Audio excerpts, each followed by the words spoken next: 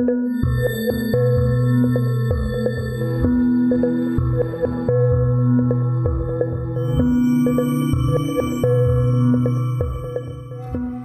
back to the History of South Africa podcast with me, your host, Des Latham. This is episode 2, and we are continuing our geostrophic tour around the beautiful landscape of Southern Africa after our brief geology excursion in episode 1. So, like the rest of Africa south of the Sahara, the landscape features a dominant high central plateau surrounded by coastal lowlands. Any glance at a map will show you that. One of the more prominent features is the Great Escarpment between KwaZulu-Natal and Lesotho, otherwise known as the Drakensberg. That was caused by lava flows, which are more resistant to weathering than conglomerates or sandstone. Most of this lava has eroded away, but a small patch remains and covers much of Lesotho today. This mountainous area has a major part to play in our story, although these days South Africans are pretty disparaging about the tiny mountain kingdom. Some regard it as the 10th province of South Africa. That would be an historical mistake, although Lesotho is now utterly dependent on South Africa for its income, but that wasn't always the case. Consider what happened when the Boers first arrived at Basotho King Moshoeshoe's door. The trekkers were escaping from British rule in the 1830s, so the Boers bartered meat and other goods for grain from Lesotho.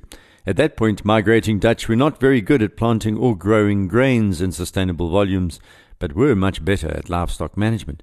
They were more like the Khoikhoi or San, less like the Xhosa and Zulu. This fact will sit most uncomfortably with those who believe some races are genetically predisposed to be more effective farmers than others. The Lesotho Mountains were eroded in the southwest by tributaries of the Orange River, which drain the highlands away from the escarpment, making it rugged and particularly scenic landscapes as the rivers head off to the Atlantic Ocean. These mountains can rise to 10,000 feet, with the highest peak of Tabane at 11,500. Not a place to drive an ox wagon then, which is why settler movements have been funneled to the east and west of Lesotho. It's also why Lesotho survived politically. More about this later. The escarpment slopes away to the west and is flat, tilted slightly higher in the east, then sloping gently downwards to the west at about 1,000 meters above sea level. The downward slope to the south is less pronounced, while the plateau also slopes north towards the Limpopo lowveld, which is less than 500 meters above sea level. So our coastal plain varies in width from around 60 kilometers in the west to over 250 kilometers in the east, approaching Mozambique, and has a gentle slope from the foot of the escarpment to the coast. There are many rivers along this coastal plain, and this is where resources became constricted over time, particularly in the region known as Zululand, leading to expansionist policies between people like Senzanga Khona of the Mthethwa and Shaka of the Zulus and Mzilikazi of the Ndebele. The rivers are more numerous in the KwaZulu-Natal and Eastern Midlands regions and rise on well-watered slopes of the high escarpment, while just over the hill, so to speak, it's dry and arid. Then, of course, there is the southwestern coastal plain where the mountain ranges run parallel to the coastland. These are the famous and beautiful Cape Fold Mountains, whose rocks were laid down between 510 and 350 million years ago. The shifting plates of the Falkland Plateau crumpled them into a series of parallel folds when Africa was part of Gondwana. You can see that clearly while flying between Cape Town and Johannesburg. I was fortunate enough to be part of a geological tour of this part of South Africa some years ago, which was fascinating. All we carried was a geological hammer, and with some energy chiseled away sedimentary rock along the road cuttings around places like Langsberg, and voila, trilobites, which are fossils of ancient sea creatures that look like large cockles. They were 240 million years old. Splitting open ancient slate in dry riverbeds, there you'll find dinosaur-era plants imprinted on the clay, which has hardened over hundreds of millions of years. What can be more satisfying than that, I ask you? The story of the Great Karoo goes back 270 million years to when the central part of South Africa was a low-lying basin ringed by high-lying land and covered by a thick mantle of slow-moving ice. With the passing of millions of years, sand, mud, and clay containing fossil remains of animals and plants were pressured and hardened into a series of rock layers or strata thousands of meters thick. The countryside formed from these deposits is known as the Karoo, which has an almost mythic resonance for South Africans. Many seek the isolation and stark beauty of this region, which looks a bit like semi-desert areas of Arizona. And like that region, your trusty geological hammer and a good eye will yield a fossil or four. The Cape Mountain folds form an L shape, with the western section, or the part closest to Cape Town, running north-south, and then travelling along the southern coast towards East London. It runs east-west for a total length of around 800 kilometres. Close to Cape Town, the folds lie right up against the coast, whereas further east towards Knysna, they are away from the sea, but not by much. The ranges are about 100 kilometres wide for most of their length. There are long valleys between these parallel mountains, and the soil is extremely fertile, as farmers of the Ceres Valley and others know. That's because the soil comes from weathered mudstone of what is known as the Bokkerveld group of rock. However, on either side of these valleys, it's a different story. Closer to the coast, the soils are poor and composed of quartzitic sandstone. There's more rain in the east than the west of southern Africa, which has also compressed humans into arable corridors for a very long time. Rainfall is even more of a problem as we move over these Cape Mountains. Agriculture, particularly modern viticulture and fruit growing, depends on irrigation from rivers, which source their water from the mountains, which are covered with snow in the winter. Early settlers moved eastward through these valleys and along the coast, bumping into the Khoikhoi and the San initially, and later the isiXhosa and the Sotho and the Tswana, the Baralong, Bafokeng, and so on. The major coastal trait of South Africa is a lack of harbours. The coastline is relatively straight. It's not zigzagged with significant bays and navigable rivers. If you stand on sand dunes at places in the Southeast Cape, Transkei, KwaZulu-Natal, you'll see endless miles of beaches and headlands with a few bays but no river-scoured harbours.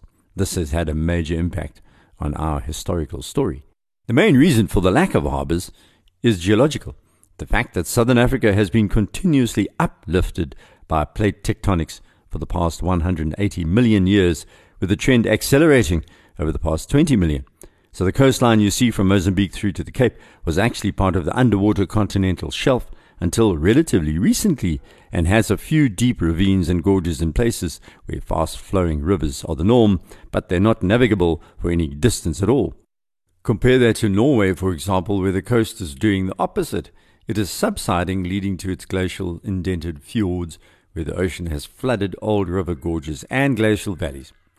South Africa's Central Plateau is divided into several distinctly different regions with boundaries that are actually hard to discern. Drive from Johannesburg to Cape Town and the landscape changes, but that takes place over many, many miles. The wettest and most fertile portion of the Central Plateau is the Highveld in the central eastern side. The major geological formation here is the Vredefort Dome, as well as Witwatersrand Ridge and the Magaliesberg Mountains north of Pretoria. We heard a great deal about this in the last episode. From there, the Highveld drops away to the northern Bushveld. The Dome is one of South Africa's hidden gems, at least geologically. It's also our 7th World Heritage Site. The Vredefort crater is associated with this dome and is the largest verified impact crater on Earth. It was more than 300 kilometers across when it formed by a meteorite thought to be almost 10 kilometers in diameter. There is a much more modern meteorite crater, which I also visit regularly, called Soutpan or Tswaing, which is 40 kilometers north of Pretoria.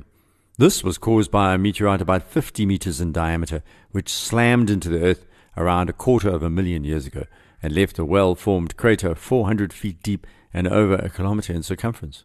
You can visit this and marvel at the perfectly rounded shape with a notch on one side and expelled rock on the other.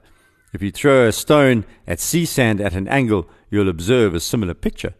Ancient people used obsidian or black glass created by the forces involved in creating this giant Tswaing crater to make arrow and spear heads, as well as extremely sharp implements. Why more people don't visit this incredible place is actually a mystery to me. You can still find the middens of obsidian where these ancients worked their tools 100,000 years ago, and find obsidian flakes knapped by tool makers. When you pick up a piece of rock you know it was worked by a human tens of thousands of years ago, it is a visceral experience. There's this human connection to our forefathers and mothers. The Orange River forms the southern boundary of the Highveld. from where the plateau changes to the Great Karoo. Then South Africa's greatest river flows almost directly due west into the Atlantic Ocean and has been a source of life for millennia. On the western and northwestern edge of the Karoo, it's the dry savanna of Griqualand West, and beyond that, the Kalahari Desert. So that's the immediate canvas upon which we're going to paint the story of the history of South Africa. We must take a little look at the climate once more. The period prior to 2000 BC featured hunter-gatherers exclusively across this region, the late Stone Age people. There were no farmers here at this point, but they were coming soon, the early Iron Age dwellers of the land.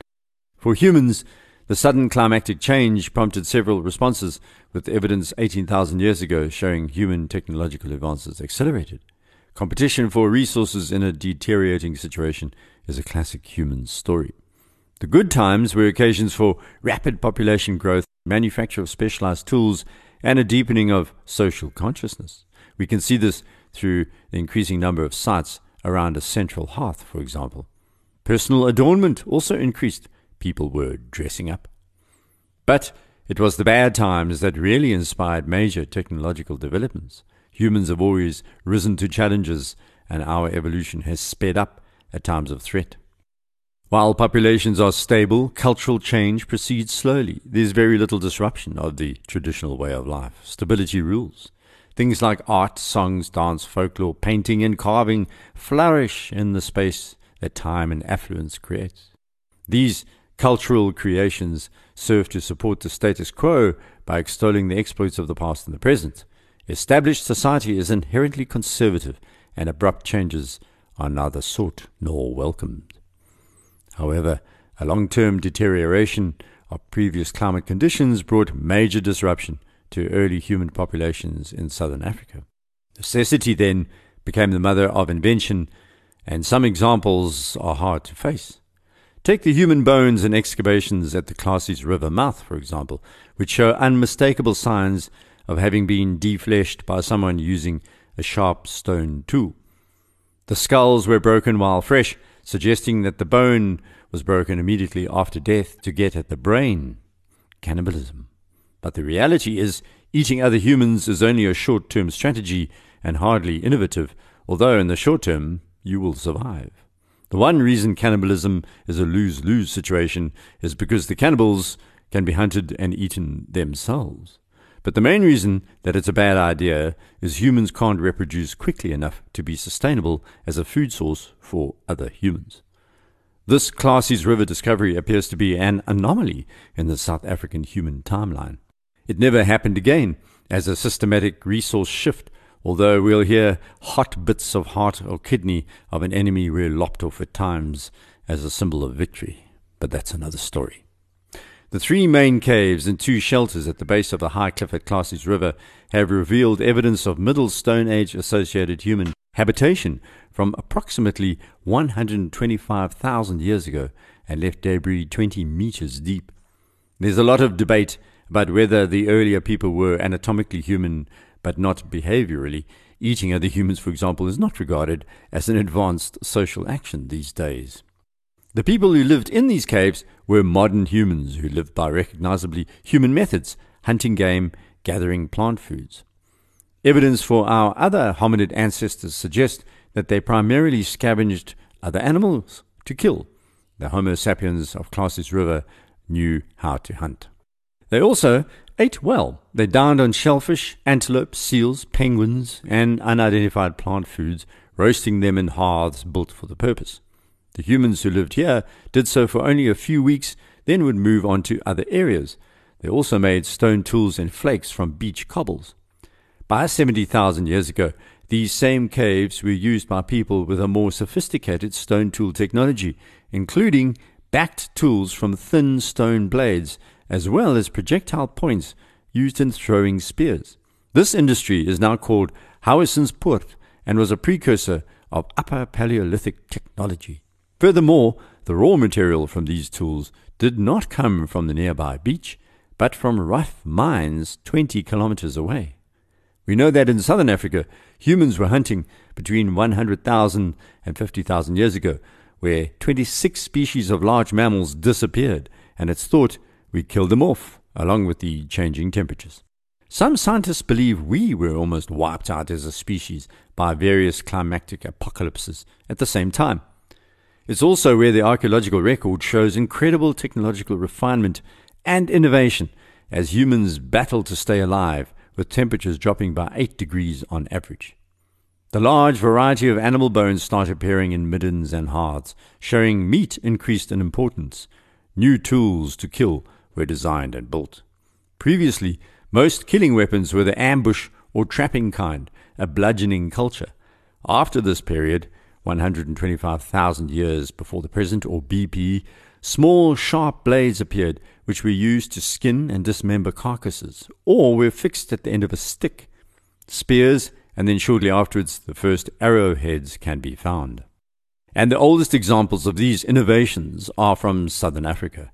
People here led the arms race against animals, if you like. Finely napped blades capable of being hafted on the business end of a spear are directly linked to the deteriorating environmental conditions. Just so that we're clear about this, the Clases River cave populations are our ancestors and are representatives of the earliest known modern humans on the planet. The climate began deteriorating from 125,000 years ago until it reached a critical point about 70,000 years before the present. It was precisely at that point that the coastal people in southern Africa and East Africa began to move northwards, crossing the then dry Red Sea area and moving from present-day Yemen throughout the world, populating the globe with Homo sapiens sapiens. From 70,000 years ago, conditions improved again for the next 30,000 years, when human populations began expanding once more. Human archaeological visibility increased around southern Africa until 30,000 years ago, when, yes, another sharp slump took place and global temperatures plunged to new lows. It was another mini ice age, and this time the human archaeological record is very thin on the ground. It's believed we were almost wiped out once again. But we also know that new skills surged at this point. The sudden climatic changes 30,000 years ago tested humans' capacity for adaptation.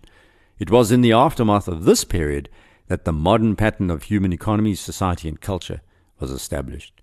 Agriculture and the ownership of territory, as well as competition for land, sharpened the capacity for death-dealing conflict. These changes are crucial to picture in your mind's eye how to consider the sweeps of southern African history are both long and deep. Our time scale here is in hundreds of thousands of years. What they call the Old World, Europe, is far younger in terms of human evolution. That by itself is quite a revolutionary thought. Counterintuitive and contrary to what is commonly believed. Europe is not really the Old World. It is only the Old World in terms of Western civilization. So by 16,000 years BC, minimum global temperatures were being recorded as the maximum of ice covered the ground in that ice age. The ice covered much of southern Africa, for example, and carrying your trusty geological hammer, you'll find glacial scraping in various places. Small glaciers developed in the Lesotho highlands, parts of the Drakensberg, during the last ice age. The sea, at that stage, was 130 meters lower than today. There was so much water locked up in the ice. And huge sandstorms in the Sahara blew millions of tons of dust far out to sea over the Atlantic, identified by core samples in the middle of the ocean that were only recently analyzed. The Sahara advanced 500 kilometers along a broad front towards the equator 16,000 years ago. And in South Africa, the new Indian Ocean coastline was 100 kilometers south of where it can be found today.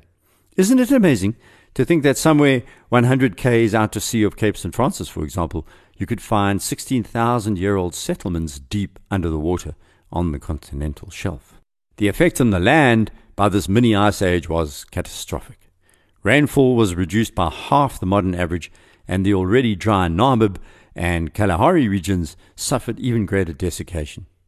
In fact, the Kalahari sands at that time extended all the way to the river plains of the Congo River near Kinshasa. Severe frosts and temperatures, which were close to 10 degrees below today's averages, led to an exodus of people from the inland regions seeking the moderating effect of the ocean. It also meant an increased access to the proteins of mussels, oysters, and fish. This all registered on archaeological records. So, after being liberally dispersed throughout the region, around 16,000 years ago, hunter-gatherer people disappeared totally from the elevated plateau of Zimbabwe, Namibia, Botswana, Zambia, and Malawi.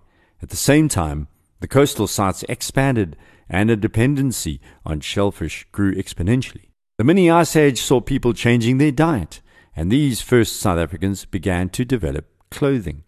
We know this because we found the finely worked bone needles they crafted, allowing them to sew skins together. Then, a second innovation took place, the increased hunting of animals for the life-giving fats, as well as those warm, life-saving furry hides. Some evidence supports other localized technology innovations were introduced at this icy time, such as a skin sling for mothers to carry their babies warmly. Archaeologists have found polished bone points that served as needles to be used to sew skins and furs together. Isn't it remarkable how survival of the fittest came with the kind of sewing kit made in South Africa? So at this point, it's time to end episode 2. Next week, we will jump to the late Stone Age period as it's known, 30,000 before present up to 2000 BPE, and hear how the first farmers arrived in South Africa.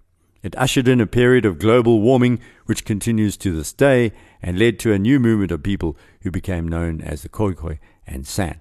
Both were active in southern Africa thousands of years before the Nguni people of the isiXhosa and Zulu and the Sotho migrated here, and that was a few hundred years before European explorers arrived. Please head off to my website, desmondlatham.blog, where you'll see the link to the latest episode update. There's also an email link if you want to make contact and some maps and pictures and so on. You can direct message me if you want to on Twitter @DesLatham.